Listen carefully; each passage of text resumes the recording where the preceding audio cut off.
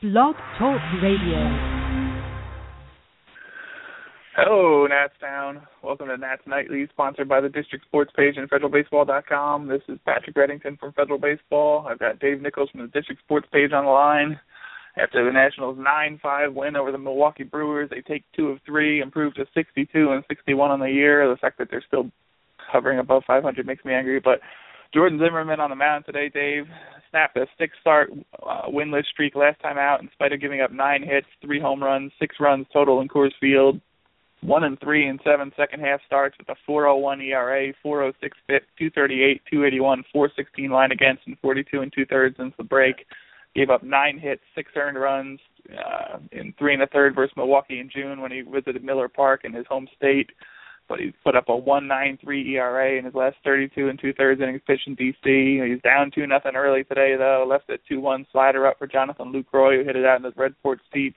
Scooter Jeanette worked the count full, homer to right in the 5th, 5-3 at that point. A 2-out double knocked him out later in the game, but he was 9-4 at that point.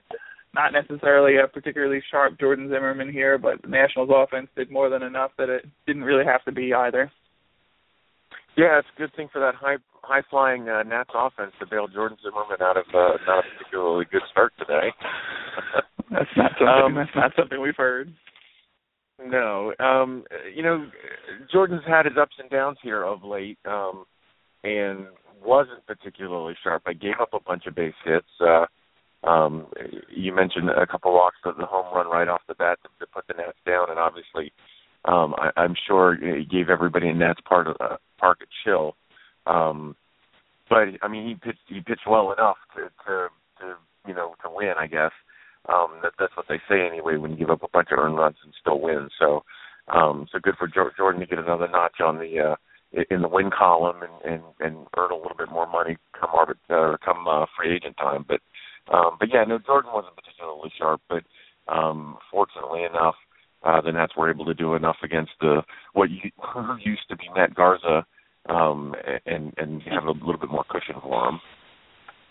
2 home runs today off of Zimmermann, though. That's 17 in 160 innings pitched this year. He gave up 13 total in 199 2/3 last season. Seems to be a lot of hanging sliders and breaking balls that he's giving up, most of them. I haven't broken down the stats and looked at it, but it doesn't seem to be getting beat on his fastball too much. Just seems to hang one of those sliders every once in a while or leave a curve up, and that was the case today. Both of them got absolutely crushed, too.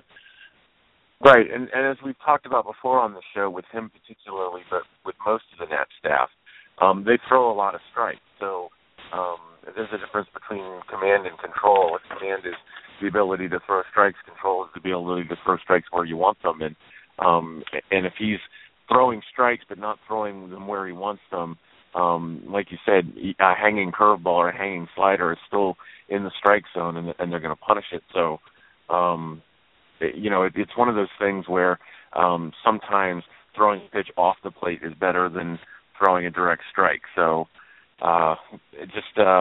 he's given up a few home runs this year. That's being called wild in the strike zone, and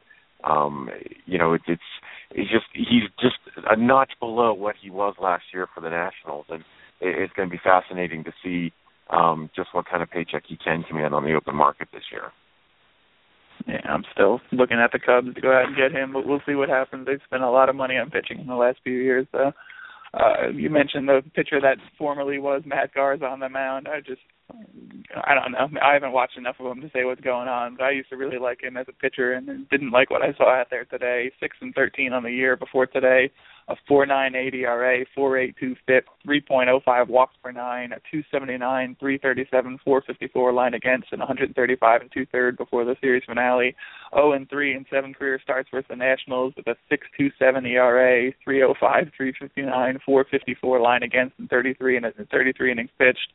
A leadoff double by Worth in the first, a 2-out RBI double by Zim, cut their lead in half to 2-1. Then a 2-out rally in the third. Rendon walked with 2 down. Harper doubled, opposite field double, just beat the shift by punching one through the left side.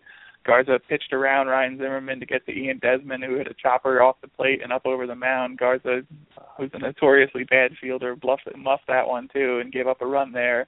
Then a 3-run double by Espy, who just missed a grand slam, 5-2 at that point. Ramos hit another home run off him later in the game to put it up 6-3, and then Anthony Rendon, a 3-run homer off the bullpen, 9-3 at that point. Garza's line just ugly on the day, 4 2/3, 8 hits, 7 earned runs, 6 walks, which is just ridiculous. 7 Ks, 1 home run allowed on the night. Just really rough outing for Mr. Garza in D.C., where he's never pitched particularly well. No, Matt Garza carried my fantasy squad to a championship one year, but that was many years ago, and time has a way of catching up with everybody. And I think Garza has bounced around enough now that his best years are certainly behind him, and not a good start today. You mentioned all the walks, and even against a sporadically hitting Nats lineup, you walk that many guys, it's going to be problematic. But Zimmermann with a big hit. Obviously Rendon with a really nice day, and it looks like the last couple of days he's kind of found something after he had a couple of days off. So it's certainly good to see Anthony Rendon swinging the bat. And, Danny Espinosa just continues to contribute at the plate when he's given the opportunity to. So, we've been awfully negative on this show for the past couple of weeks, but when the Nats hit like they did today, it's easy to think that, hey, maybe they're not out of it. I mean, if the Mets, who are just bound to slump at some point, lose 3 in a row, maybe the Nats can get it to 2 games, 3 games, and then head-to-head take care of business and beat the Mets and take the division that way. But, like I said, when the Nats are hitting today, Jason Worth got on base, Anthony Rendon starting to come around. Ian Desmond's been one of the team's better hitters since the All-Star break. It gives the Nats fan hope, that they'll end up catching the Mets once the Mets inevitably have some sort of losing streak, which obviously they haven't done since the All-Star break. Yeah, you mentioned Wilson Ramos, the good signs today, going Oppo all day. He singled to right field earlier in the game. That home run was to right center, just showed off a lot of power, and really watched that one again. But I enjoy when Wilson Ramos watches his home runs, which is something I don't enjoy with most of the other players in the league. But he Cadillacs with the best of them. Rendon with a 3-run home run. He hit a 95-mile-an-hour 2-2 fastball from Corey Knebel out to left field again to make it 9-3. Second home run in 2 days. And these are 2 guys that could really make a difference if they start heating up, and they seem to be so far. Rendon looks really good at the plate in the last 2 days. Small sample size alert, I know, but seeing him come around and seeing Ramos hitting the ball opposite field, both definitely good signs for the Nationals. Well, as much as the Nats have invested in Anthony Rendon, we have to take it where we can get it, and the small sample size be damned. Really nice to see that he turned around the fastball today. I mean, that's the type of thing where if you're worried about a guy at the plate, hitting mistakes is one thing, but driving a fastball is another. So that was really good to see. Wilson Ramos, really an enigma this season. I mean, everybody's, has always said, as long as he can stay healthy, this guy's going to hit 20 home runs and provide, close to Gold Glove defense behind the plate. And that just hasn't been the case this year. And he's been healthy, unproductive. He's always had a high ground ball rate to go with the home runs that he hit, which is something of an anomaly. But this year the ground ball rate is even higher. The home runs haven't been coming, so nice to see him get a hold of one today. We keep, like we did with Desmond early in the season, we keep grasping, at any glimpse of hope that this guy's going to come out of what now has been a season-long slump. So good to see him connect on one today. Hopefully it's something to build on.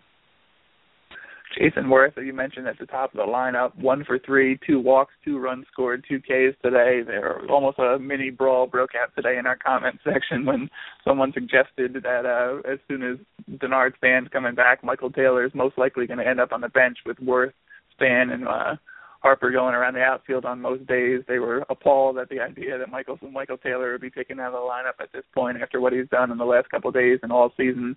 What do you think Matt Williams is thinking going into this? Does he want to ride a hot hand with Michael Taylor? Is Jason Worth heating up enough to justify him going out there? Is this just a situation where they're going to play the veteran hand and go with the track record over Michael Taylor when and if? I keep on having to say that, but I want to see Denard Span back on the field before I start really thinking about this. But what do you think Matt Williams is going to have to do going forward in this last month? Well, that's the point, right? That Span has to be on the field, and he has to be able to play, 3, 4, 5 days in a row. If that's not the case, then this is a moot point. Then Taylor plays center field one day, he plays left field the next day, giving those guys a day off, and everybody plays 2 days out of 3. I really think that's going to end up being the case, regardless of when Span comes back, whether he's feeling 100% or not. And this is where the Nats are. I mean, they didn't offer Span, a contract extension beyond this year, so he's a free agent at the end of the year. Unfortunately, the business of the game says, the Nats only owe that guy so much. If he's not one of the 8 best position players going, then Matt Williams doesn't necessarily need to use him, because they have to, they have to be fielding what they think is their best team every day. If Span is healthy, he obviously is one of the Nats' best 8 hitters and needs to be in the lineup. So that means you get creative with Taylor. You give you give Span every third day off. You give Jason Worth every third day off. You get everybody 2 games in 3. If Span is completely healthy and he can play 5, 6, 7 games in a row, then you've got a different story. But I really don't think that's going to be the case down the stretch. Yeah, I have a feeling every one of these guys can use some days off, and there'll be enough time for Michael Taylor. But as I mentioned, a few people were appalled at the idea that he wouldn't continue starting the rest of the way. And I think if everyone's healthy, as we mentioned yet again, that is a big if, I think you're going to see the expected everyday outfield every day there. And at the beginning of the season, it's hard to remember at this point, but Michael Taylor was, possibly starting at AAA, at best a 4th outfielder with the Nationals. So the way he's played and what he's been able to do, definitely been a big boon for the Nationals, but not necessarily what they planned on going in. And I have 2 negative things here on the end of my list, and I hate ending shows that way, but we're going to go into them anyway. The Nationals bring Drew Storen on to get some work in the 8th inning. First pitch he throws to Chris Davis, ends up going out to left center field for a home run. I looked up the numbers. 5 of his last 6 appearances, he's given up runs, not just runs, 11 earned runs and 5 2/3. That's a 17.47 ERA. After he gave up 7 earned runs and 41 1/3 before this last stretch of rough outings here. He pitched a few good innings after Jonathan Papelbon was acquired, so I don't know that there's necessarily a direct correlation between him getting moved out of the closer spot and struggling in these recent games, but whatever's causing it, he hasn't looked particularly sharp out there. He did come back and strike out the side after the home run, but that's after he gave up a home run. Luckily, it wasn't a close game. That just made it 9-5 at that point. Drew Storen is broken. I'd hate to think so, but it doesn't look sharp out there. No, he hasn't looked sharp. And the home run aside, he struck out the next 3 guys, so that was, pretty sharp looking. But overall, you mentioned that the first couple of appearances after Papelbon came, he was pretty good, but since then he's just been terrible as a 14-something ERA, like you said, would attest to. I don't know what it is with Drew. You hate to think that he's one of these guys that can only get up to be a quality pitcher when he's put in a position of being the closer or of an ultimate threat. He gives up the home run today and then he buckled down and struck 3 guys out. So it's really tough to see him struggle so hard outside of the closer role.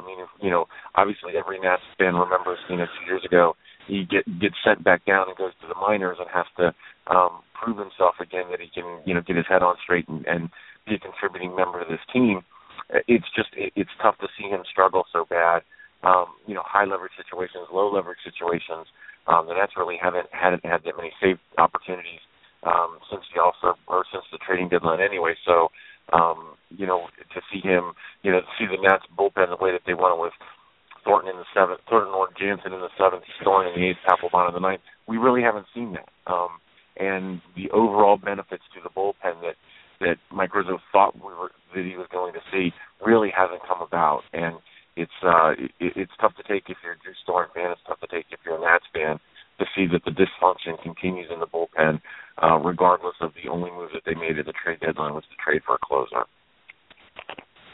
Heard an interesting bit of audio on MLB Network Radio this morning. Jim Bowden and Jim Duquette, both former GMs, talking about being baffled by the way Trey Turner is being used since he's been called up. Bowden Bowden went so far as to speculate that Mike Rizzo wanted him up, and maybe Matt Williams wasn't particularly thrilled about adding him to the roster, and this is a result, the way he's being used right now is a result of that disagreement. Yes, obviously not citing any sources on that information, and didn't claim that it was actually the truth, but just speculating on that. But we both talked earlier about how it's kind of odd to just bring him up and use him in pinch hitting and pinch running situations. But so far, he's been used as a defensive replacement and a pinch hitter, and haven't seen him get a start yet. Matt Williams said when he came up that he could possibly get some spot starts here and there, but bringing him up and kind of having him sit on the bench seems like an odd decision thus far. Well, you know, I'm going to say something that probably a lot of Nats fans aren't going to agree with, and I'm sure on your message threads, on your feed threads there on Federal Baseball, I'm sure people would take me to task and are just willing to get a chance to do that. But you know, I'm not of the opinion that Trey Turner has to play every day in this situation. I'm not of the opinion that you know, that Trey Turner needs to keep getting at bats. There's 1 week, literally 1 week left in the minor league season. So, you know, that he's on the bench now as opposed to being in Syracuse playing, I don't really care. That doesn't bother me whatsoever. If Mike Rizzo thought that Trey Turner was the best person to call up to take Tyler Moore's roster spot, then you know why not? So somebody can go to Syracuse's roster and list me a better player to take that spot. Syracuse doesn't have an outfielder that's worth putting on the major league roster right now. Matt Dendecker has been worse in the minor leagues than he was in the big leagues earlier this year, and he's the only other guy on the 40-man other than Brian Goodwin, and Brian Goodwin's not ready to be on anybody's major league roster and may never at this point. So, you know, that Trey Turner is here sitting on the bench as opposed to Matt Dendecker or Tony Gwynn, you know, or any one of the other outfielders in Syracuse, it really doesn't bother me. The time to bring Trey Turner up for me would have been 6 weeks ago when Ian Desmond was hitting 140. Mm-hmm. And they didn't do that. And Bowden and Duquette mentioned that the injury to Escobar gave them a chance to get him in there, but are you playing him over Desmond? Are you playing him over Rendon? Are you playing him over Danny Espinosa? I don't know if you're doing that at this point, if you want to throw a kid into that situation either. So, interesting topic of discussion, but go ahead. Yeah, the answer to that question is no. He's not going to play over any of those guys right now. He's going to be the last pinch hitter or a pinch runner for Zimmermann or Wilson Ramos or Jason Worth if you need one run in the bottom of the eighth to the bottom of the ninth innings. You know, this is a guy that's going to get plenty of major league at bats. Right now, though, there's no place for the Nats to put it. Next year, there's an open hole at shortstop. He's going to move right into it. You know, if they think he's ready out of spring training. I mean, the Nats have a lot of options. I mean, you know, Escobar or Danny Espinosa could be the opening day shortstop for all we know. Turner's going to have to prove that in spring training that he's ready to take that roster spot. But for a guy making his major league debut with 1 week left in the minor league season, if he's up here to be the fourth pinch hitter or, you know, a pinch runner, you know, in the eighth and ninth innings, big deal to me. Yeah, I tend to agree, but there's clamoring for him to get up here, and now a lot of disappointment that they're not getting to see him. But I kind of understand Matt Williams' thinking, and right. Well, the fans want to see the shiny new toy, right? I mean, that's what the you know, the masses want to see. Oh, you know, here's a guy that hit 340 in the minors. He must be the next greatest thing to slice bread. The Nats have trouble scoring runs. Why isn't he in the ball game? And I get that. I wanted to see him 6 weeks ago too, but that didn't happen. But right now, everybody is theoretically healthy. Everybody, you know, all the infielders, you know, are doing okay. There's no place to put him. He's here as a pinch runner, and as an occasional pinch hitter. I'll just note that I always thought the bread slicer was actually the big invention there, and never understood that saying. But Nationals 62 and 61 on the year. After the win today, you have tomorrow off, a nice day of relaxation for everybody. And Steven Strasburg against James Shields, that's not going to be an easy matchup, so the Nationals are going to have to start hitting again and see what they can do against the Padres. Nats Nightly, sponsored by the District Sports page on federalbaseball.com. I'll talk to you Tuesday night, sir. Sounds good. Happy Sunday, everybody. Doghouse says go Nats.